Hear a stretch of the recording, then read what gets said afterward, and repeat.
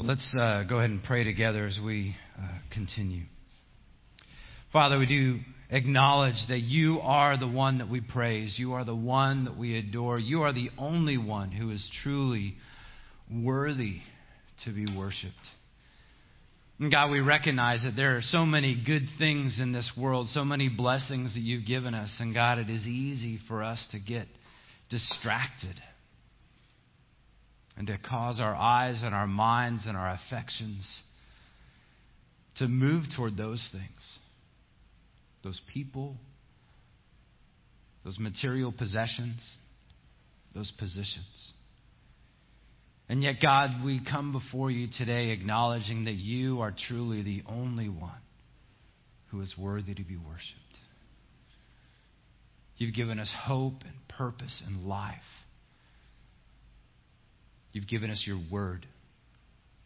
And so, God, I pray in these next few minutes as we humble ourselves and submit ourselves before you, before your word, God, I pray that you would speak to us by the truth in your word. Holy Spirit, I pray that you would move in our minds and in our hearts and bring to the forefront of our minds those things that we still yet need to submit, those areas in our lives where we need to allow your sanctifying work to happen in us.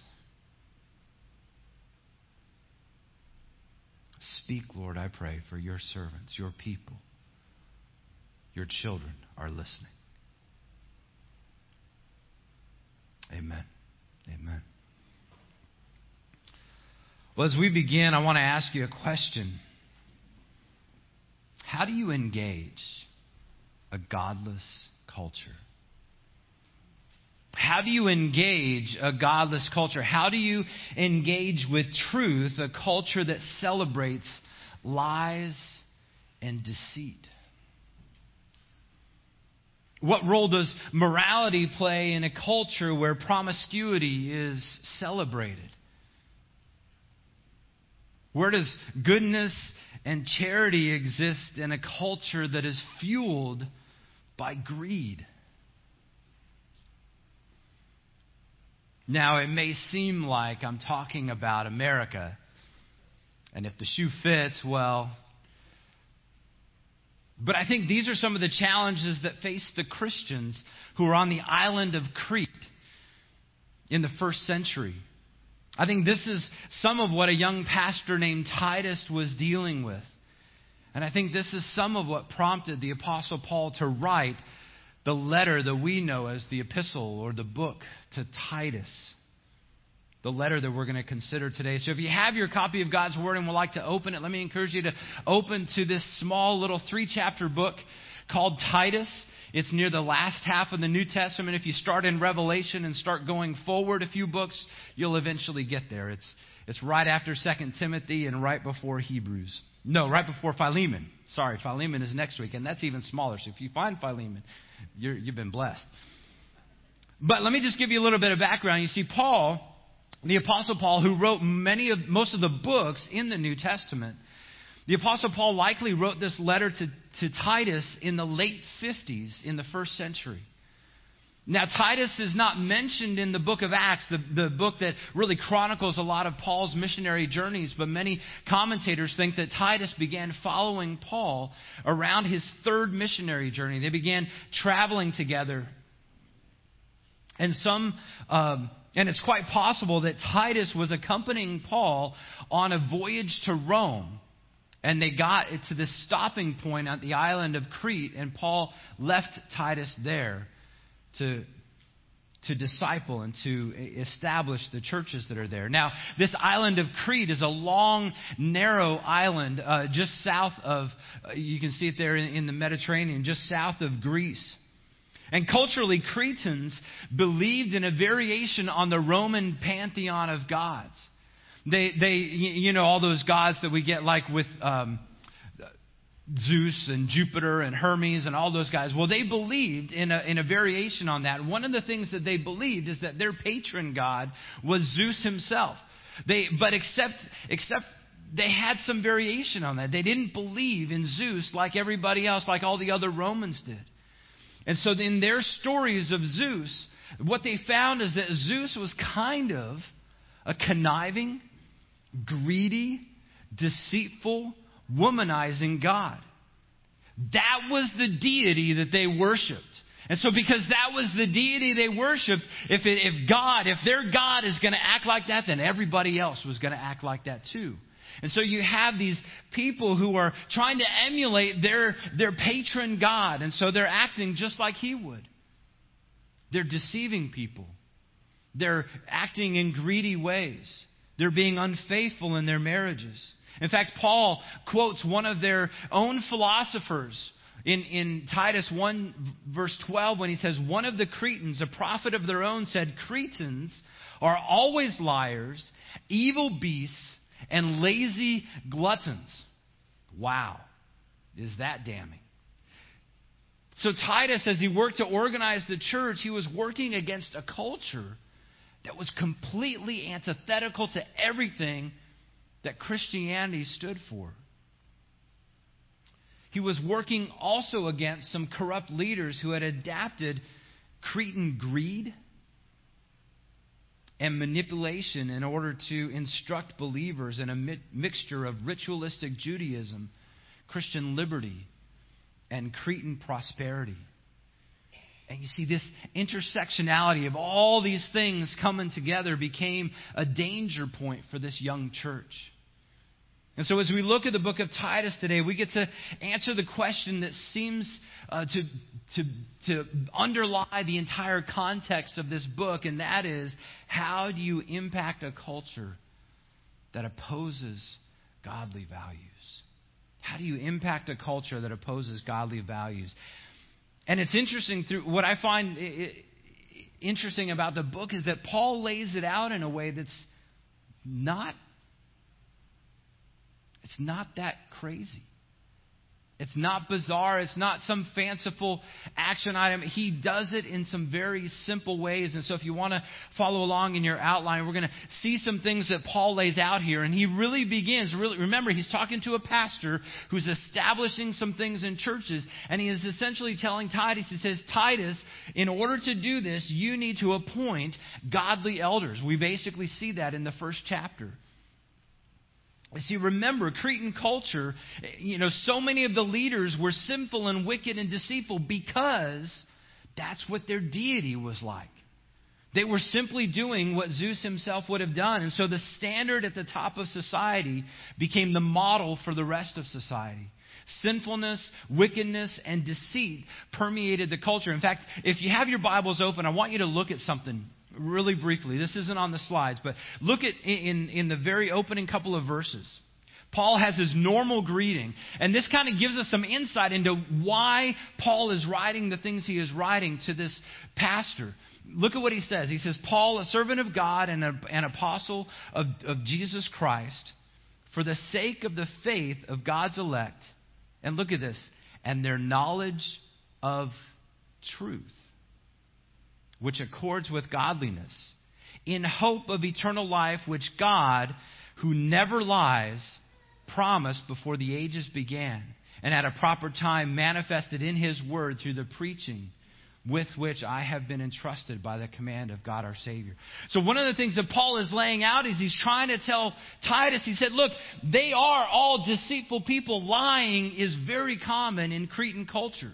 And so what we are attacking that culture with is truth. A God who never lies. And a God who gives us truth in His Word. And so Paul tells Titus, he says, I want you to appoint godly leaders. Godly elders. These leaders in the church will be drastically different from society's leaders. The values of these men would be completely distinct from the values that would be observed in the culture at large. Look at what it says in Titus 1, verse 5. It says, this is why I left you in Crete, so that you might put what remained into order and appoint elders in every town as I directed you. These men who would lead the church would exhibit godly characteristics in every part of their lives. And it would begin in their homes, in their families. You see, Cretan and Roman culture taught that a man was essentially free to do whatever he wanted to. He could go sleep with whomever he wanted to, whether he was married or not, and culture was okay with that. He was the king of his own household. There was no value in fidelity in that culture. And so Paul tells Titus, he says, Titus, I want you to appoint godly men who are different. Look at what it says in verse 6.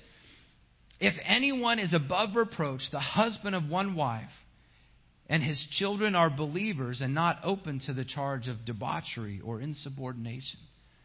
He's essentially telling him, these are the kind of men you need to appoint to oversee and to shepherd this church. You see, for Christian men and especially elders in the churches, Paul says that they should be above reproach. They should be blameless. That's not meaning that they're going to be perfect. But he should be a man who is devoted and faithful to his wife. And in regards to an elder's children, they should be faithful and trustworthy and ideally believing. Now, that's not to say that all children of pastors and elders will be believers, because ultimately that's up to God to call people into faith. But I think what he's getting at here, I think this is really important for us to recognize, is that our children, the children of elders and pastors, and I would add in deacons to that, really anybody who's serving in church, the children of church leaders should not be sacrificed on the altar of the church.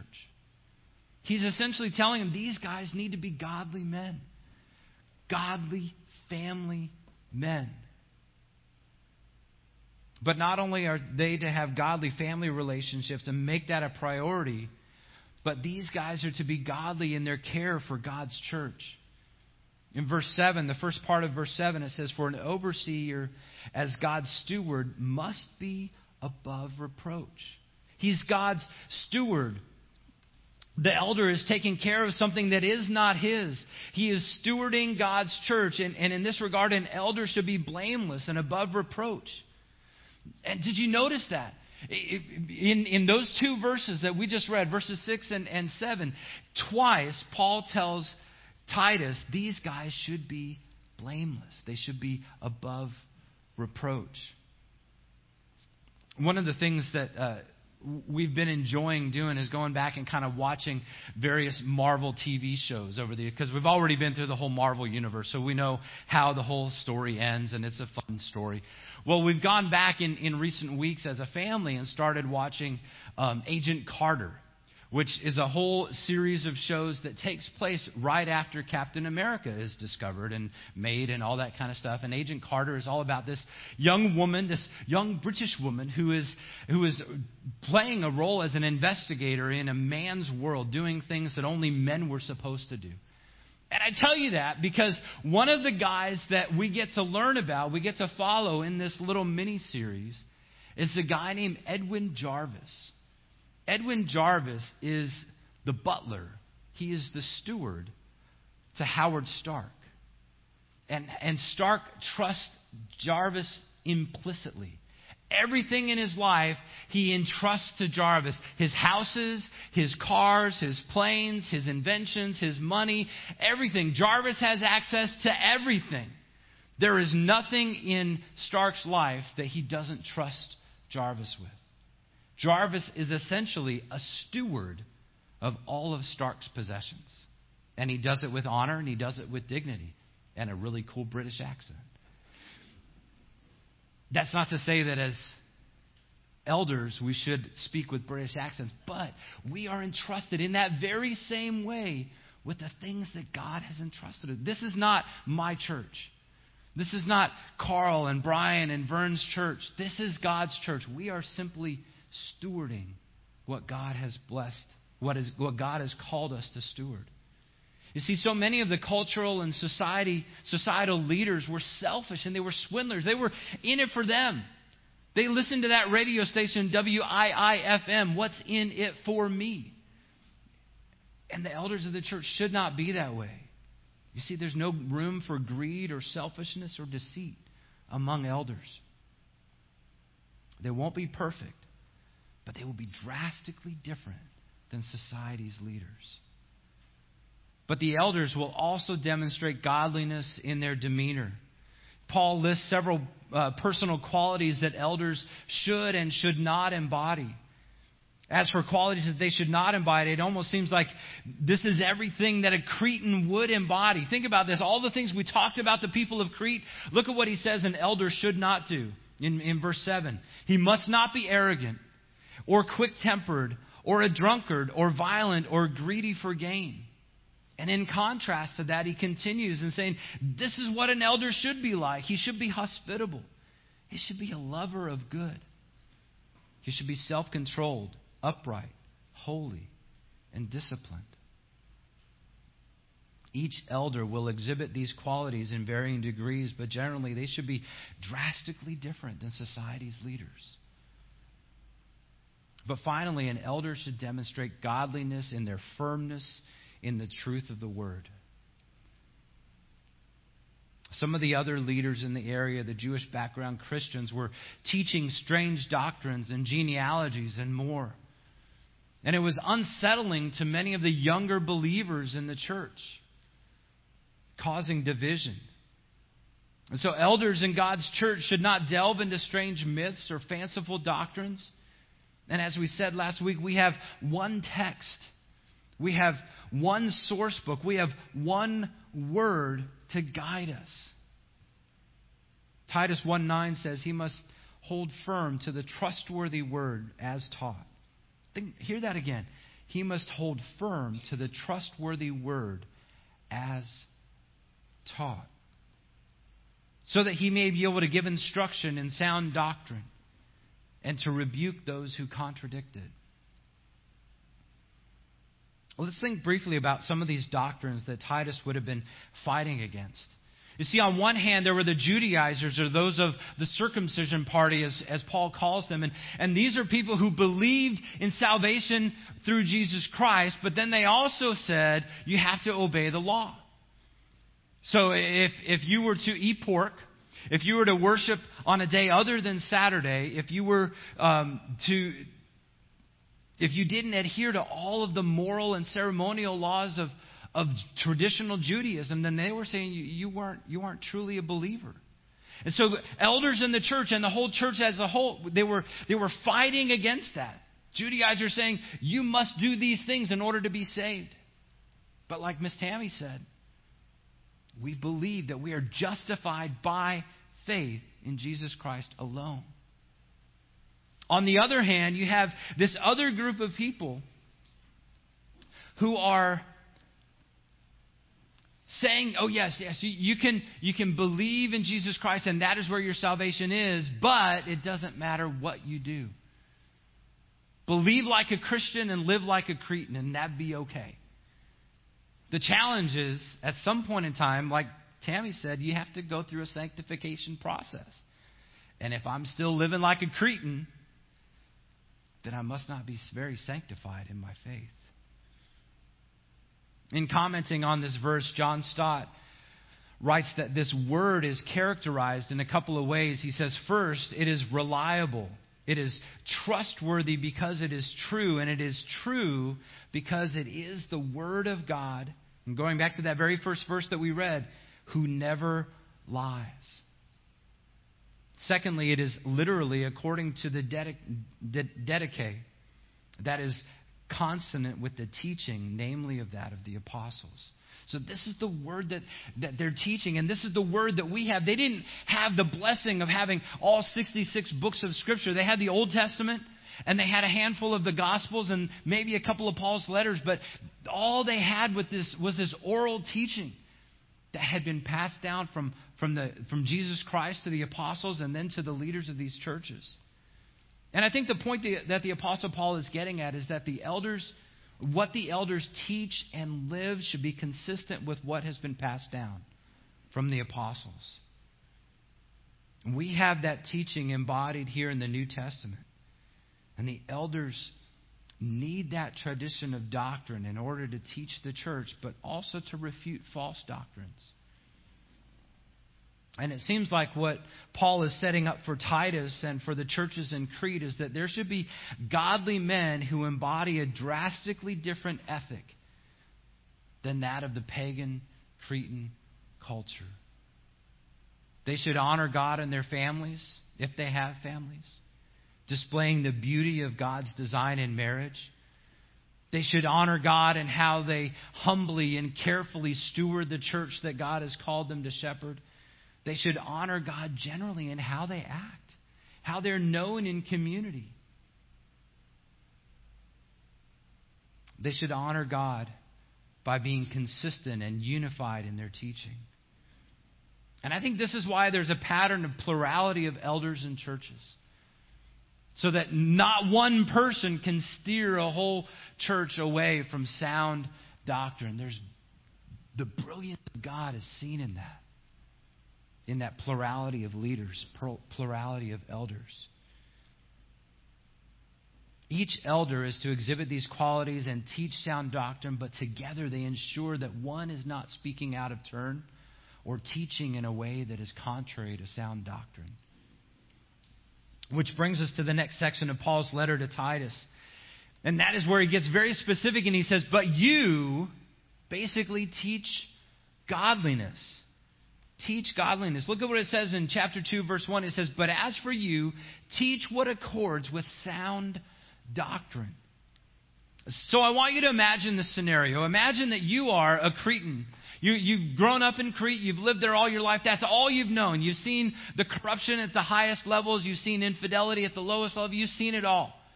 You generally get to do whatever you want, and you found it largely unfulfilling. And so as you're walking through the community, you're walking through the marketplace, you're interacting with people, and you begin to see this group of people that starts to act a little different. Maybe they're dressing more modestly. Maybe they're speaking to one another in a bit more loving manner. Maybe you notice that as you get to know the families better, that husband is faithful to his wife, and those children actually respect their parents. And you begin to wonder, what is it with these people? What is their secret? Because they seem like they have peace. And so someone invites you into one of these, they call them love feasts. I don't know about that, but let's check this out. So they invite you to one of these love feasts, and you gather there, and they have a special meal together, but then you hear them sing. And this isn't like the drunken bar songs. This isn't like you've gone to where, the hangout place. These are special songs. Robust, beautiful. And then you hear them pray. And in their prayers, it's not these mindless mantras repeating the same words over and over again. It's as though they have this relationship with the God to whom they're praying. And then there's someone who comes and begins to teach with humility, with grace, in an authentic and genuine way about the life of people who are part of this community. And as this Cretan, as this outsider, you might come into that and say, wow, this is life-giving. I want more of that. Now, I don't know if that's how it would have worked for the people in Crete. I'm just kind of imagining that. But when it comes to what Paul instructed Titus to teach, he talked about teaching sound doctrine. Remember, he told him, teach what accords with sound doctrine. And then he said, this is how you live. Doctrine must be applied.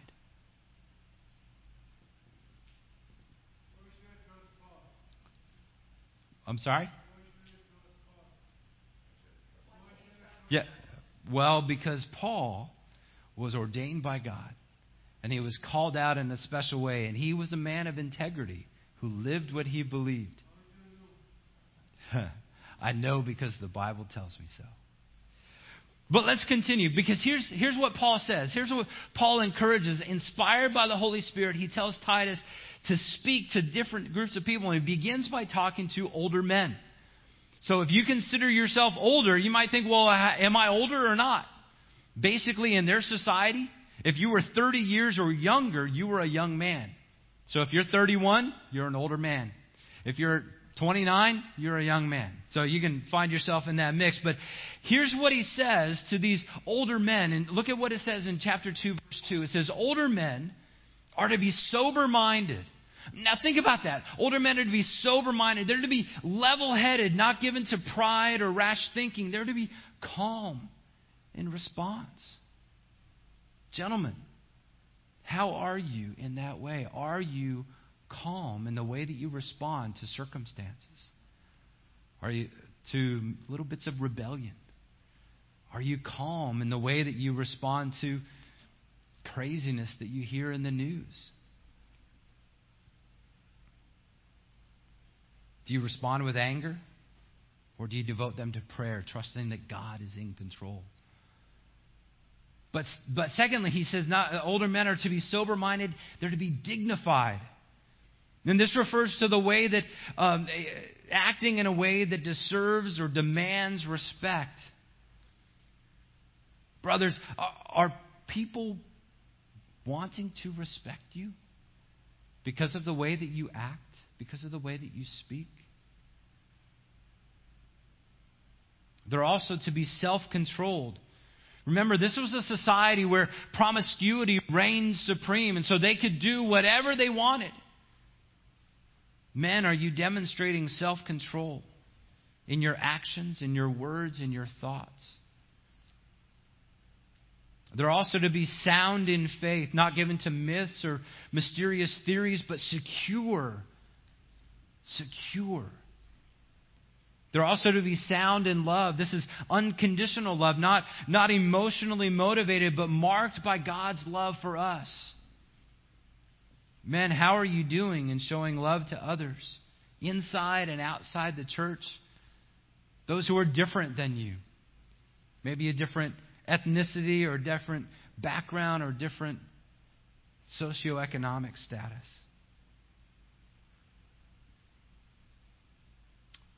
They're to be sound in steadfastness, faithful, constant, consistent.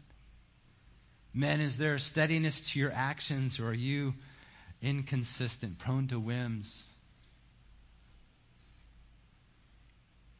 I really wish I could adequately communicate how drastically different these qualities would be from Cretan culture. But Paul is essentially saying, teach these men to be this way. Teach these men to live this way. But then he sets the older men aside, he said, teach them this. And then he talks to women. He lumps all women together. And he essentially says this in Titus 2, 3-5. He says, older women, again, there's that 30-year-old age mark. Older women likewise are to be reverent in behavior, not slanderers or slaves to much wine. They are to teach what is good, and so train the young women to love their husbands and children, to be self-controlled, pure, working at home, kind, and submissive to their own husbands, that the word of God may not be reviled. So let's take this apart just for a moment. Older women are essentially to be reverent. They're toward God. They're or as some translations say, they're to be becoming of holiness. They're not to be slanderers and not gossiping. Oh, it's so fun to gossip. It's so fun to talk about people behind their backs. And yet it's unbecoming of a woman of God. He also says that older women are not to be slaves to much wine. I don't think he's forbidding drinking, but he's saying don't be addicted to it. Don't need it so much. But then he says older women are also encouraged to teach younger women about how to live. Let's go back and look at that just for a moment. Beginning in verse 3, it says they are to teach what is good, and so train the young women to love their husbands and children, to be self-controlled, pure, working at home, kind, and submissive to their own husbands, that the word of God may not be reviled. Now, if you think about that, think about all the things that Paul might be talking about in relation to Cretan culture, telling these young women, hey, this is how you should act. And I want you to imagine, what if the culture was entirely opposite of that? Think about how drastically different that would be. And I find it interesting. I don't know why Paul didn't have Titus teach these things, but he told the older women to teach those things to younger women. I kind of suspect that Titus was on the younger side. But I think there's something rich and profound in multi-generational relationships among women. You know, the life experiences that older women can share have the ability to ease tensions. Those young years, I think I would be, if I had the energy, I would be a way better father, and Danielle would be a way better mother of toddlers now than we were in our 20s when our kids were little. Because we're given to irrational thoughts. We're given to swings and moods and just craziness. And I think that balance of having an older woman speak into the lives of a younger woman is brilliant and is profound and is calming. And so, younger women, I want to encourage you, who do you need to reach out to? Go out for a cup of coffee. Hey, we're actually sort of able to do that now. Or a cup of tea if that's what you like. And just listen. Ask, hey, what was it like for you as you were raising your kids? What struggles, what joys, what successes, what sorrows have you encountered? Older women, who do you see around you who could benefit from your experience? Not to preach at them, but to lovingly nurture them. Share what you've learned, how you've seen God move. So we've talked about older men. We've talked about older women and younger women. There's a group that has been left out so far. If you are under the age of 30, raise your hand. I'm not going to raise my hand because I'm not there. So here's the thing. Here, listen very closely what Paul tells young men. Paul tells young men, likewise, urge the younger men to be self-controlled. That's all we get. That's all you get, guys. Be self-controlled. You see, I think part of what Paul's getting at is that the impulsiveness of youth can be a hindrance to our spiritual growth. But it's so fun being young. Just going on a whim. Let's go do this. Let's go do that. Paul simply urges that young men control themselves, their passions, their propensity to fight, their curiosity in places that is unbecoming a man of God. In fact, one of the reasons I think that Titus might be a young man is because right after he tells, teach young men to be self-controlled, he talks specifically to Titus. Look at what he says in verses 7 to 8. To Titus, show yourself in all respects to be a model of good works. And in your teaching, show integrity and dignity and sound speech that cannot be condemned, so that an opponent may not be put to shame, having nothing evil to say about us. Much the same way that Paul urged Timothy not to let anyone look down on him because he was young, I think Paul is including Titus in this encouragement for young men and urges him as a young man to be an example. And while I think this encouragement is for Titus and his ministry on Crete, I think it's a good word for all young men to be men of integrity, of respect, of speech that is clear. Watch your language. Don't let anyone look at your life and think, I thought a Christian acted differently than that guy, and this guy says he's a Christian.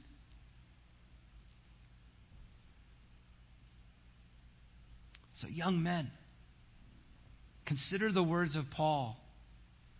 Be self-controlled, but also show yourself in all respects to be a model of good works. And in your teaching, show integrity, dignity, and sound speech that cannot be condemned.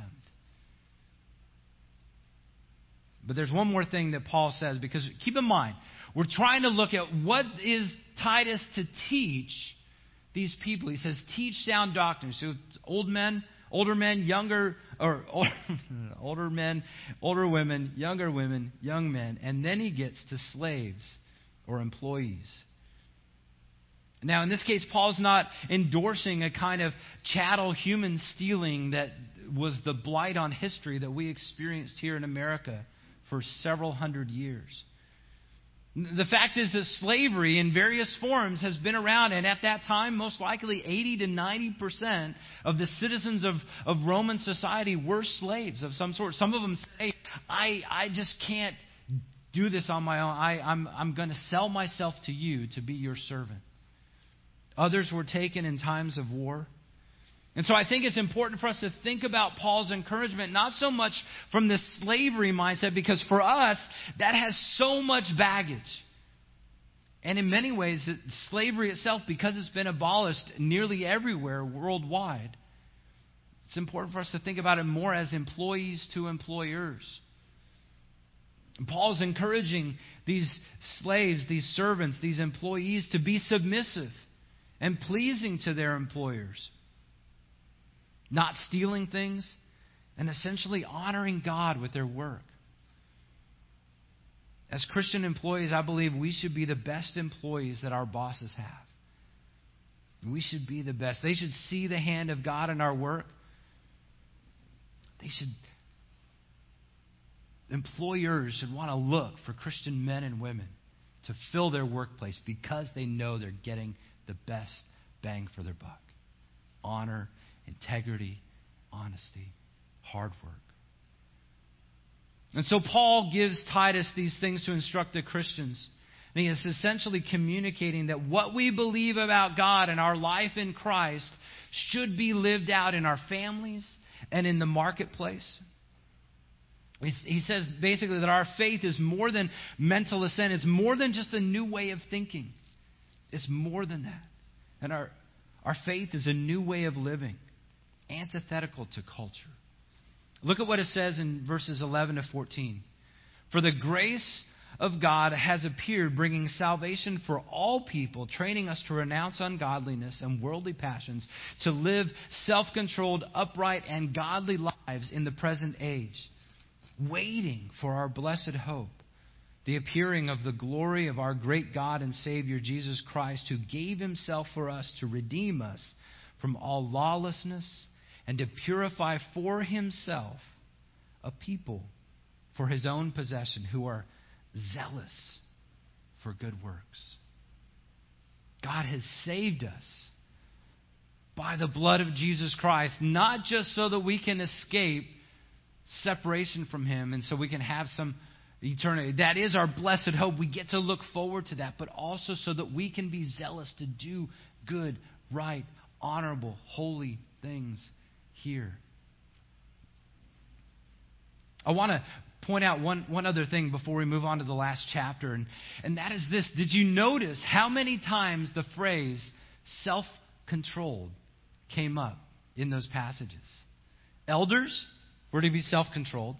Older men are to be self-controlled. Young men are to be self-controlled. Young women are to be self-controlled. All Christians, in this last section that we just read, all Christians are essentially to be self-controlled. You see, our society would like us to think that, well, if you feel that way, you should do it. If you want it, you should get it. If you have this desire, go get it with all the gusto you can. Our society would say there are no limitations. There's nothing restricting you. And the Word of God says no. Not that God doesn't want us to have fun. Not that God doesn't want us to enjoy things. But we have to recognize that in our flesh, in our bodies, in our carnal minds, we are at enmity with God. We are enemies of God. Everything in my body, everything in my mind wants to be rebellious against God. So that's why I think Paul says over and over and over and over and over and over and over again, be self-controlled. Cretan culture was a culture of deceit. Our culture is a culture of white lies. Airbrushed images. We like to post the best things about us on social media so that more people will like it. Our culture is one of padding resumes and accomplishments to make us look better than we really are. And yet, as men and women of God, we need to be self-controlled, speaking the truth about who we are in God. Cretan culture was a culture of unbridled passions. Men sleeping with whomever they wanted, no matter what gender. Young women sleeping around. And our culture is one where sexual expression is distorted as many people explore any number of variations of sexuality. And while some may struggle with lust, with same-sex attraction, with pornography, as men and women of God, we must be self-controlled. Submitting our lives to the beauty and wisdom of God's plan for sexuality and for humanity. You see, God has ordered relationships and sexuality to give life. And our culture is a culture that is breeding death.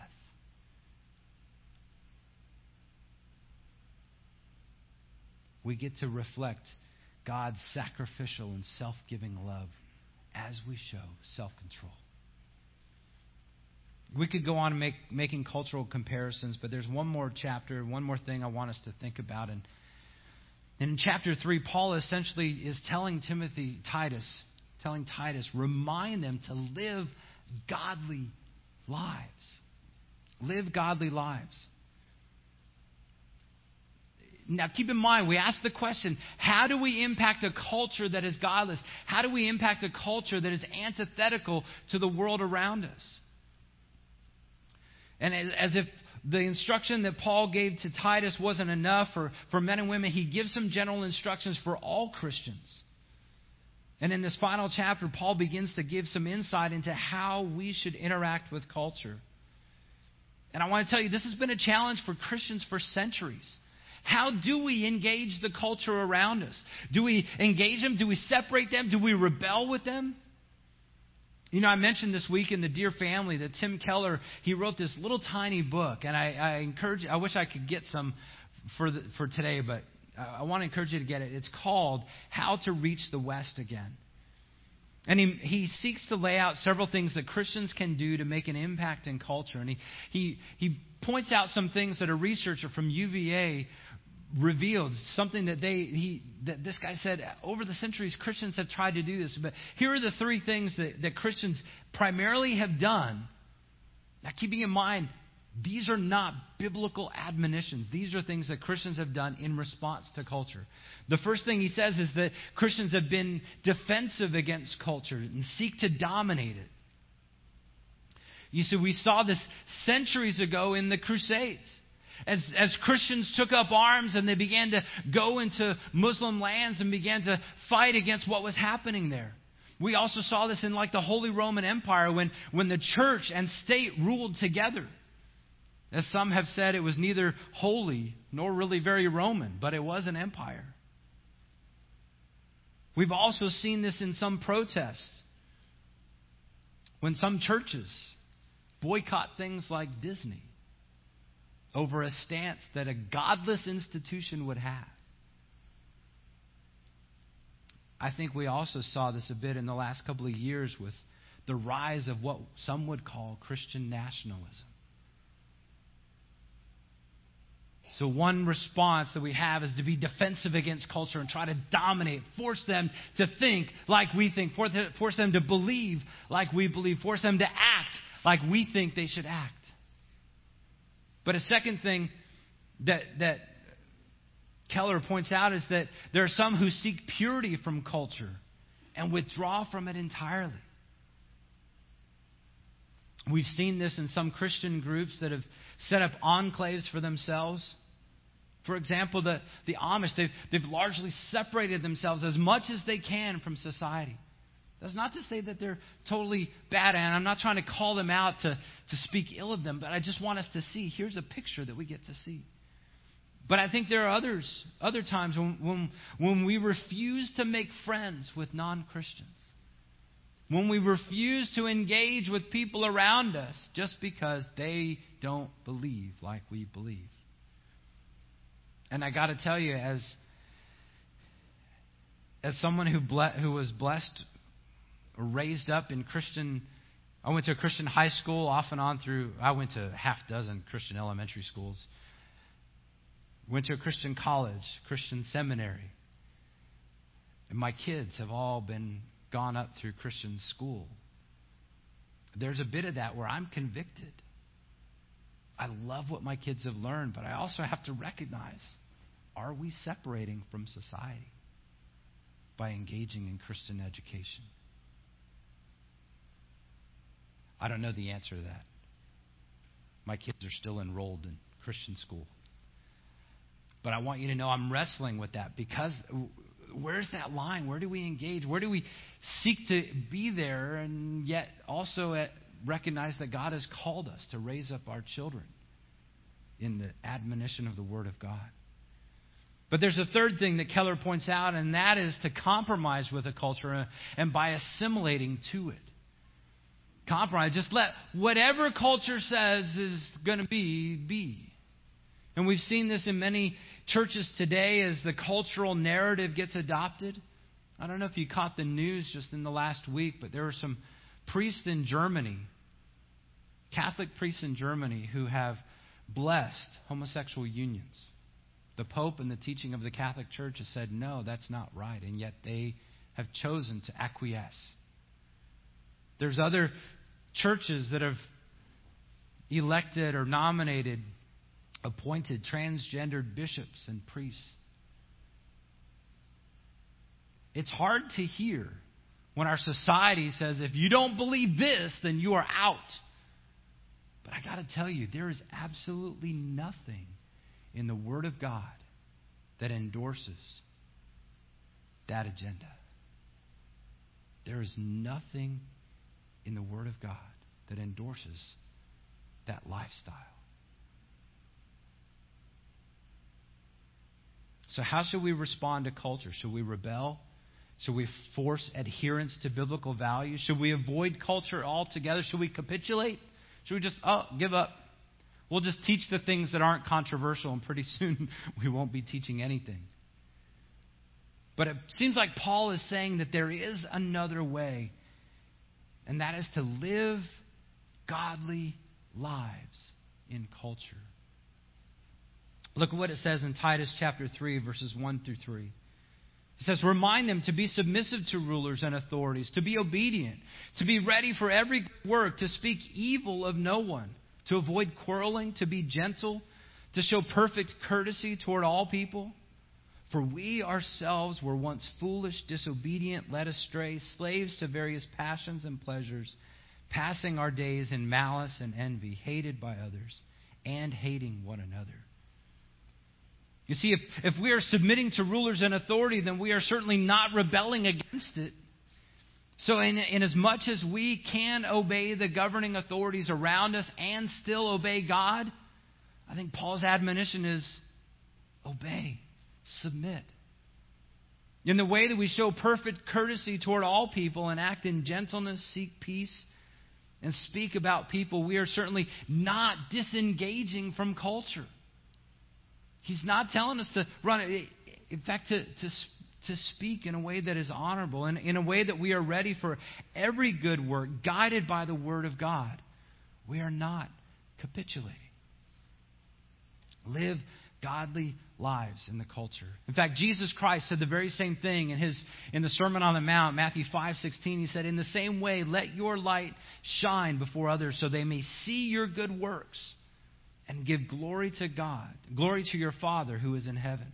And the Apostle Peter, when he was writing to believers who had been scattered about because of persecution, he said, keep your conduct among the Gentiles honorable, so that when they speak against you as evildoers, they may see your good deeds and glorify God on the day of visitation. Guys, this is a delicate walk. It's a fine line to walk. But I want to encourage you.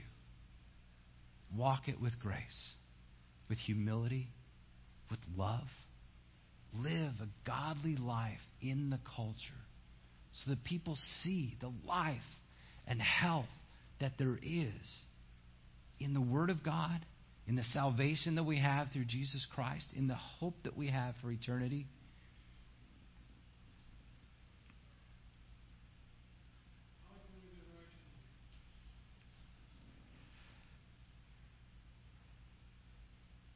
As we close, let me just encourage us to keep this in mind. You see, Titus was sent into a culture that did not reflect godliness in any way. And in order to counteract that culture, Paul, inspired by the Holy Spirit, told him to appoint godly elders. We need to make sure that we have men and that we're raising up men who can be godly examples for other believers. Examples in their lives that match what they teach.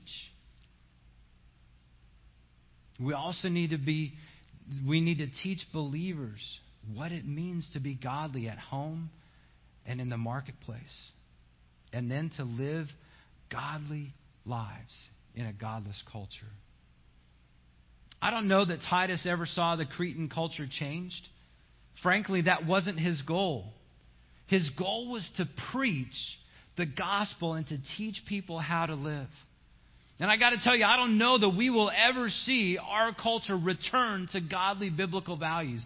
I certainly hope so, but I got to tell you, I'm not holding my breath. But I do believe that as we continue to raise up and appoint godly men like Carl and Vern and Brian, who can live as godly examples for us and instruct us in godliness, and then challenge us to live godly lives in this godless culture, we will see lives impacted one by one. This house and that house, that house, that person next to you in the office or on that next Zoom screen. Titus chapter 3 verses 4 to 7 says, "But when the goodness and loving kindness of God our Savior appeared, He saved us, not because of works done by us in righteousness, but according to His own mercy, by the washing of regeneration and the renewal of the Holy Spirit, whom He poured out on us richly through Jesus Christ our Savior, so that being justified by His grace, we might become heirs according to the hope of eternal life." You see, God showed us His love by sending His Son. And we are declared righteous in Him by faith and are being renewed and sanctified. And thankfully, we have this glorious hope of eternal life on the horizon. So keep living godly lives in the godless culture in which we live. Let's pray. Father, we do thank you so much for your word. I thank you for the ministry of Titus and the encouragement that you gave him through Paul. Lord, thank you for the encouragement that it is to us, and I pray that you would help us as we seek to engage the culture around us with the truth of your word, as our lives are transformed by your word, by your Spirit. Help us, we pray. We ask this in your holy name. Amen. Amen.